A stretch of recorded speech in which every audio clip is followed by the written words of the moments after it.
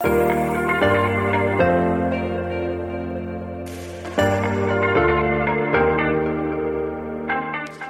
everybody, this is Dan, worship minister here at FCC, and this is Truth Tuesday. So today on Truth Tuesday, I want to talk to us a little bit about a scripture that might occasionally be a bit misunderstood, but it's honestly one of my favorites. So I want to start back just a little bit. I want to go back a few years. I want to go back to a time where, I was riding my Brontosaurus to school one day. No, I'm just kidding. It wasn't that long ago.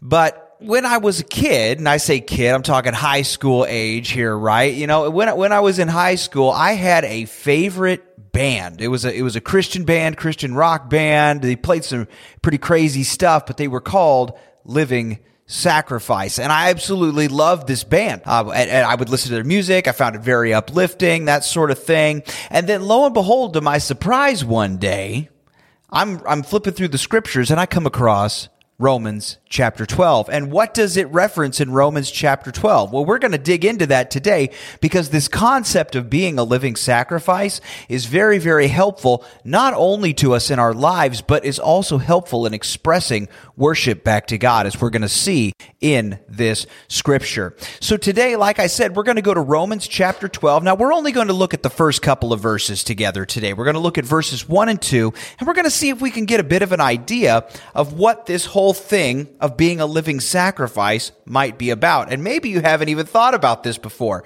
because it's actually kind of a radical statement. So let's look at this together. Romans chapter 12, starting at the first verse.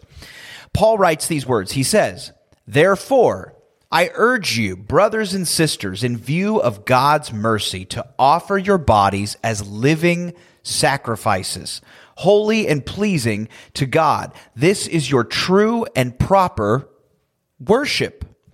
Do not conform to the pattern of this world, but be transformed by the renewing of your mind. Then you will be able to test and approve what God's will is, his good, pleasing, and perfect will." Now, in these couple of verses, there are some extremely radical statements crammed into this really seemingly small section of Scripture and what Paul is writing to us here. Now, it's interesting as he starts off, he uses the word therefore.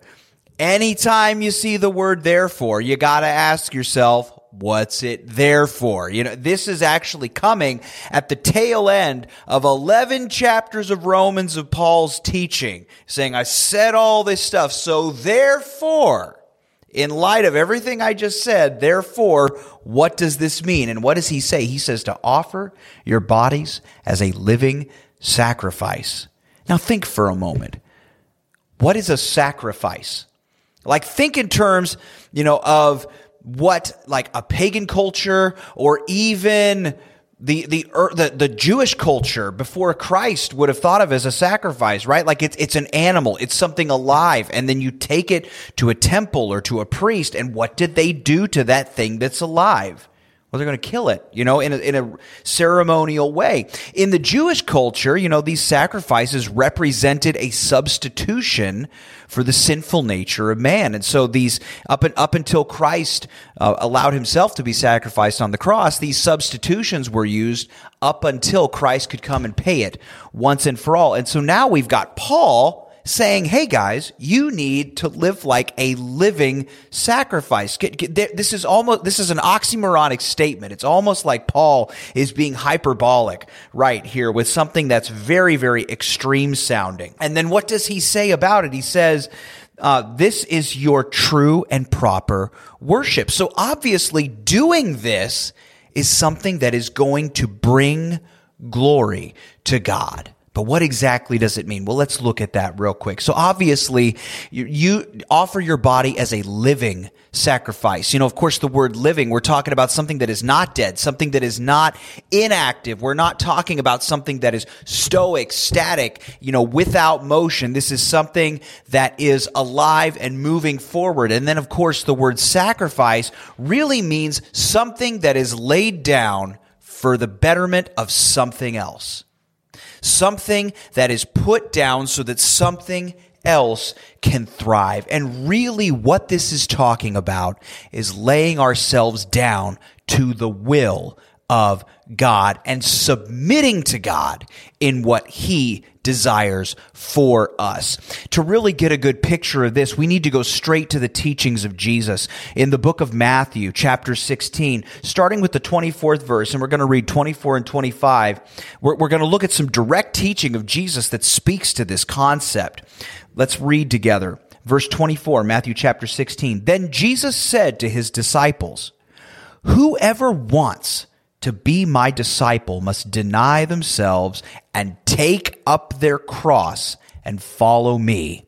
For whoever wants to save their life will lose it, but whoever loses their life for me will find it." Take up your cross and follow me. Just like Jesus allowed Himself to be sacrificed for the sins of mankind, so too must we allow ourselves to be sacrificed, not in that physical way. We can't be a living sacrifice if we are physically dead. That is not what we are talking about here, but we are very much talking about those parts of ourself, that are outside the will of God, those parts of ourselves that do not honor what God desires for us. Those need to be sacrificed and submitted before God so that what He wants can be put in their place. Just like Jesus teaches here, whoever loses their life for me will find it. Is He actually talking about dying a physical death? Well, He might be in some cases. We know that there have been many martyrs over the years who have literally laid down their lives for Christ. But in a general sense, our life is subject to what He desires if we want to truly honor and have a real relationship with Him. That is what it means to be a living sacrifice, to place God above us, to pick up our cross and figuratively speaking, to take upon ourselves the burden of submission before God and to live in a way that honors Him. I hope today that this has helped you out. I hope that truly we all can begin to live as living sacrifices, consistently putting what God wants above what we desire, and hopefully through this we'll draw closer to Him and He will get all the glory for it. Happy Tuesday, everybody.